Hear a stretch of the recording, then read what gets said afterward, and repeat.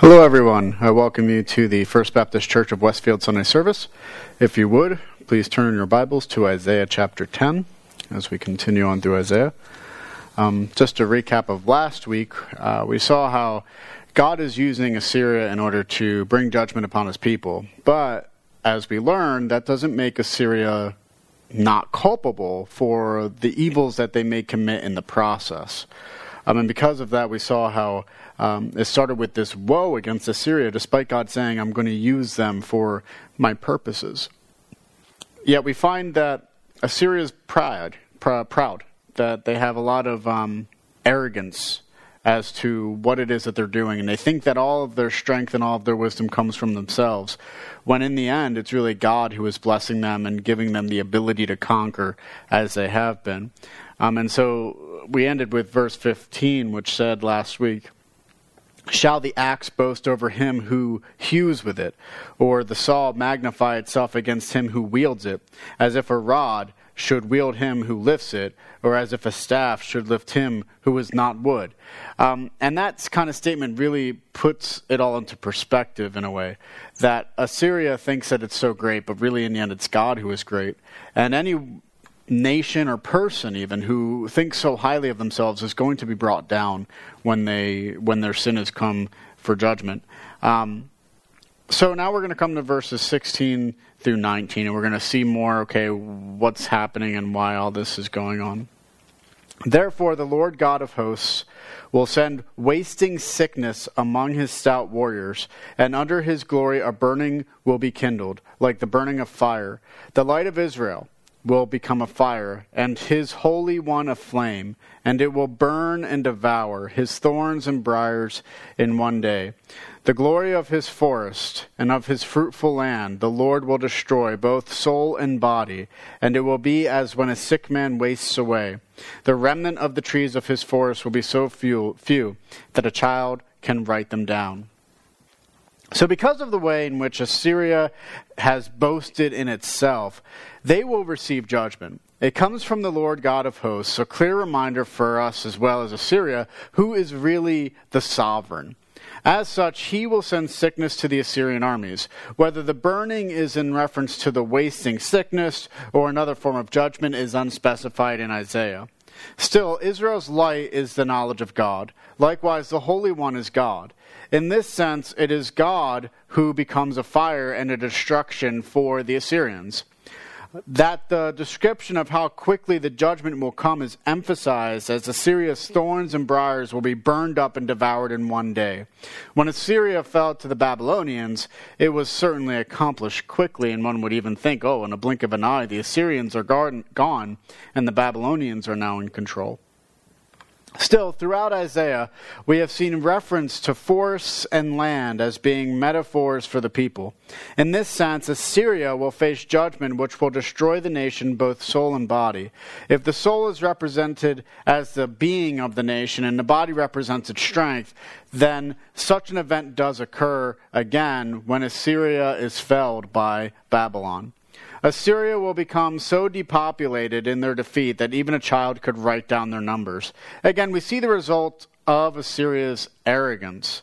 Instead of recognizing their place under the sovereignty of God, they consider themselves as the true sovereigns. Such arrogance leads to judgment against the Assyrians, just as there was judgment against Israel and Judah for much of the same thing in a way. Now we come to verses 20 through 23. "In that day, the remnant of Israel and survivors of the house of Jacob will no more lean on him who struck them, but will lean on the Lord, the Holy One of Israel, in truth.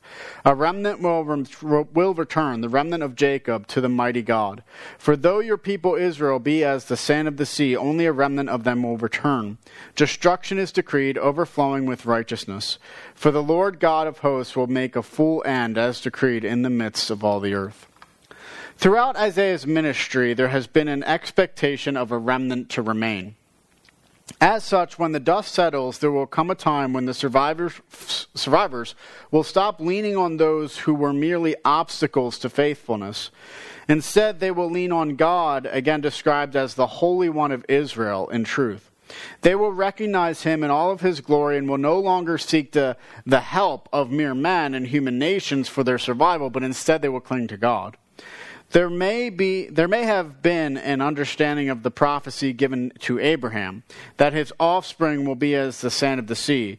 It is possible the people believed they were impenetrable because they were the offspring of Abraham. But true offspring of Abraham are not declared by their lineage, but by faith. As such, though the people had grown numerous, the judgment which will come will be devastating because of their faithlessness. Thus, a remnant remains because of the judgment which comes. The judgment comes via righteousness. The people had been living in selfishness and injustice stemming from a lack of faith. As such, God has decreed that judgment will come upon his people for their disobedience to him. Yet the end is also decreed. In this sense, it is not only judgment, but also redemption for the remnant. It reminds us of the double meaning of the remnant statement.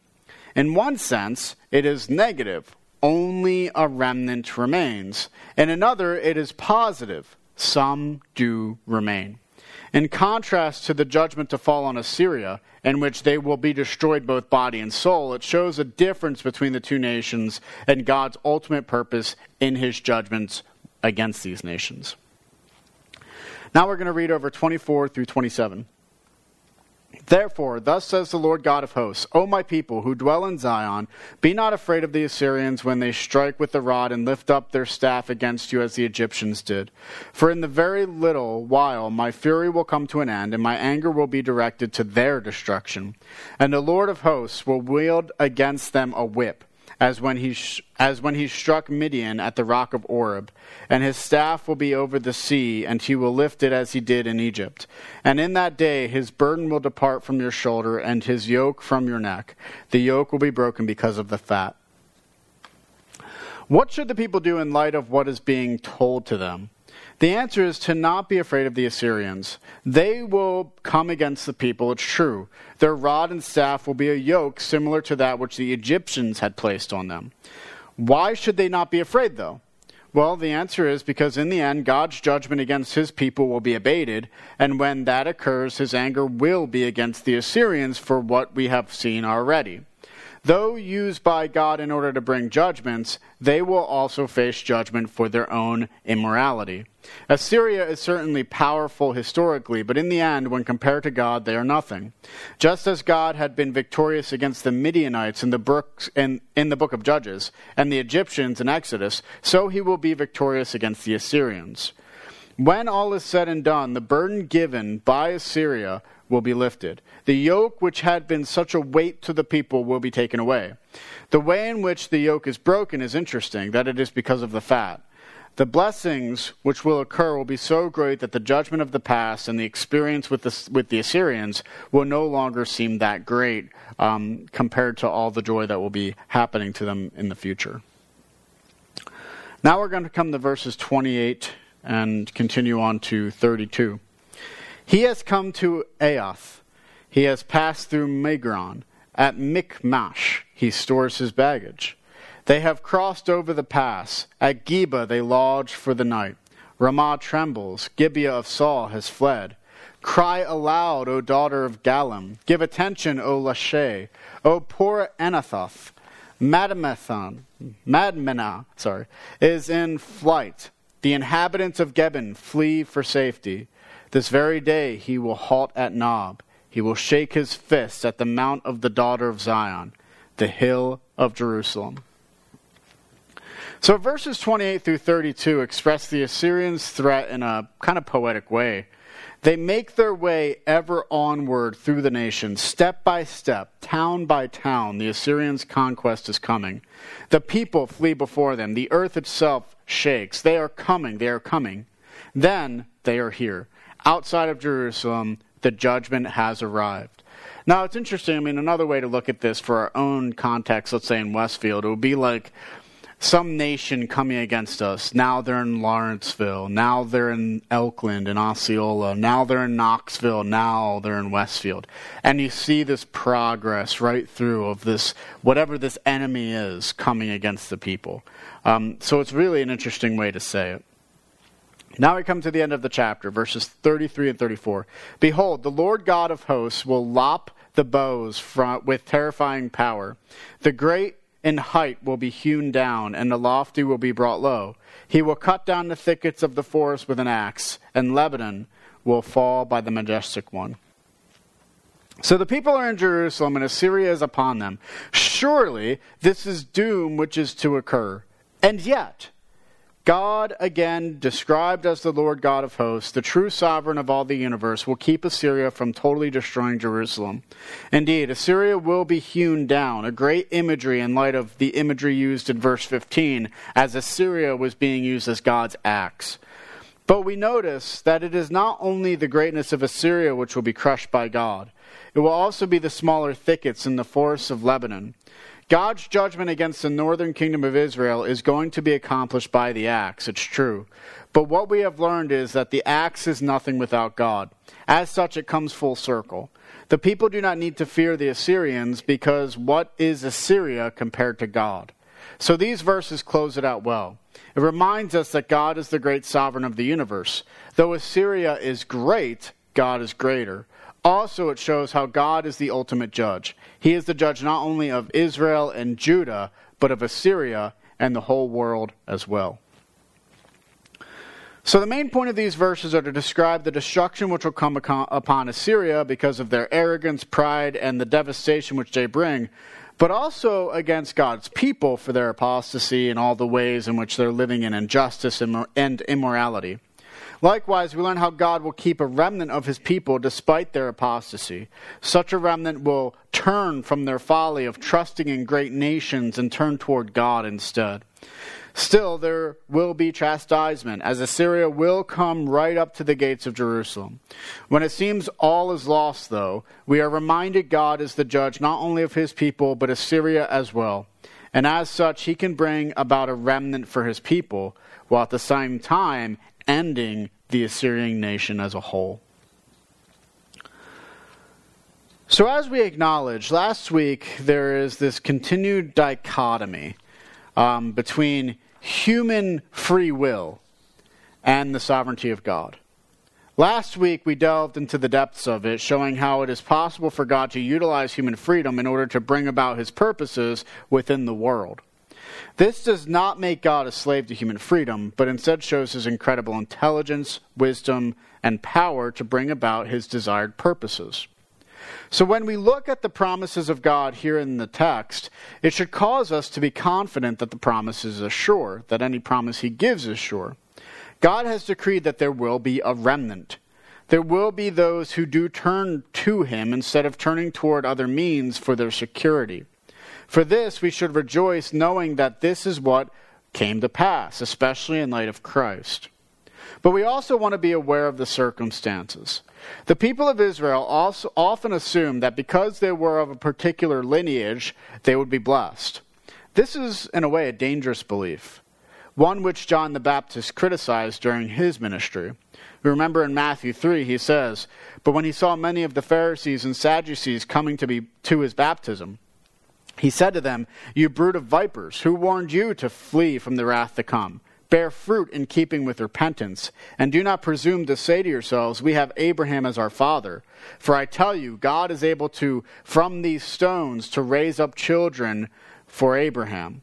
Even now the axe is laid to the root of the trees.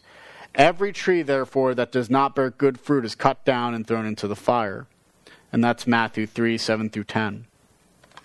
Now in Matthew, we are told it is the Pharisees and the Sadducees. In Luke 3, when we see more of John the Baptist there as well, we learn that it is not just to them John proclaimed this, but it actually says he told this to the crowds in general. Still, the point remains. Lineage is not enough. Even if one were to be a child of Abraham, it is not enough to receive the blessings which Abraham had been promised.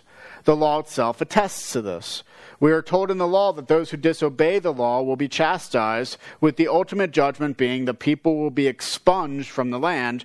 This is seen especially in Deuteronomy 28. Again, the warning is clear. Judgment will come for those who choose to live in sin, but for those who turn in repentance and faith, there is deliverance, there is hope.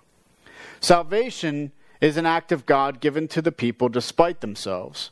People will continue to sin, yet that faith leads to redemption, which leads to sanctification. The law itself prescribes reconciliation in sacrifice. Faith will lead them to reconciliation precisely because it is by faith they would make sacrifices, trusting in God's grace and His word to deliver them from judgment should they remain obedient. For the people, salvation is by faith precisely because faith led the people to trust in God. So it is the same with us.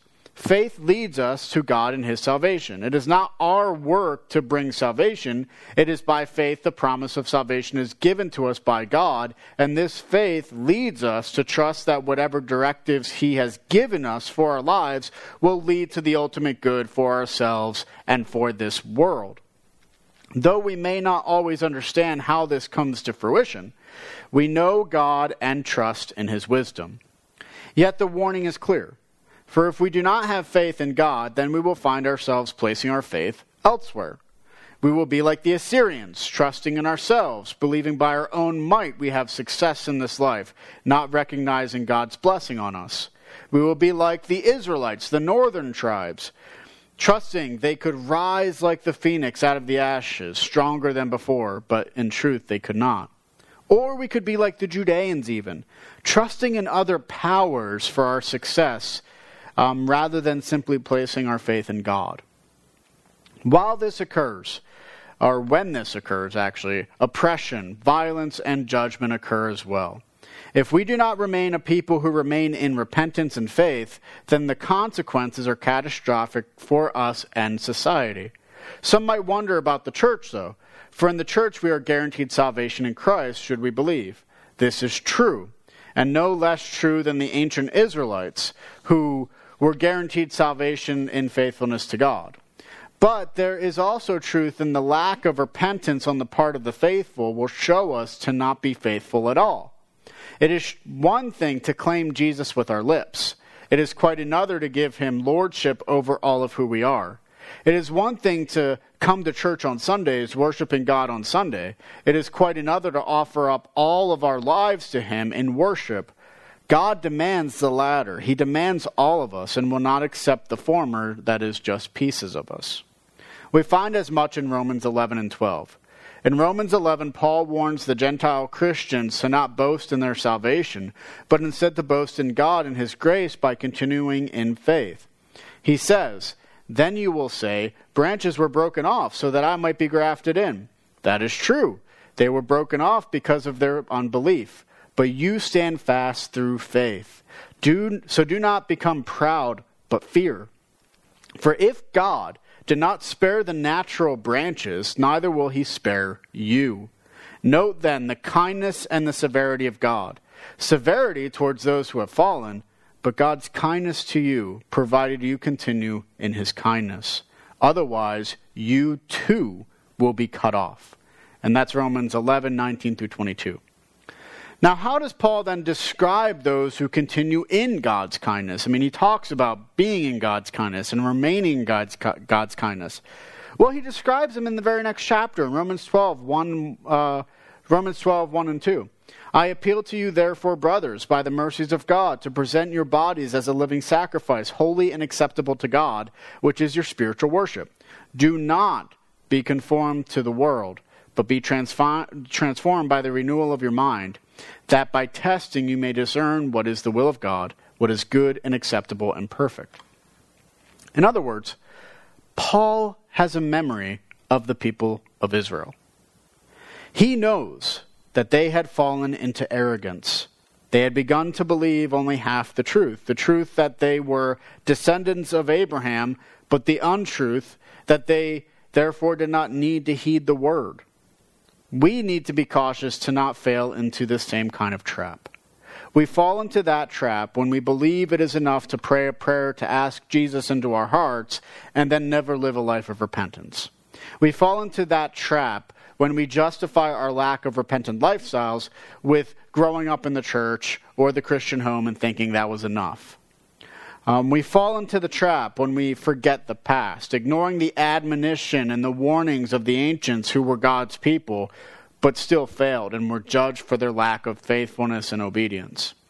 We fall into the trap when we ignore the scriptures, claiming them to be for a time long past, rather than recognizing them to be for the faithful until all has been accomplished. Again, these things do not mean that our salvation rests upon us.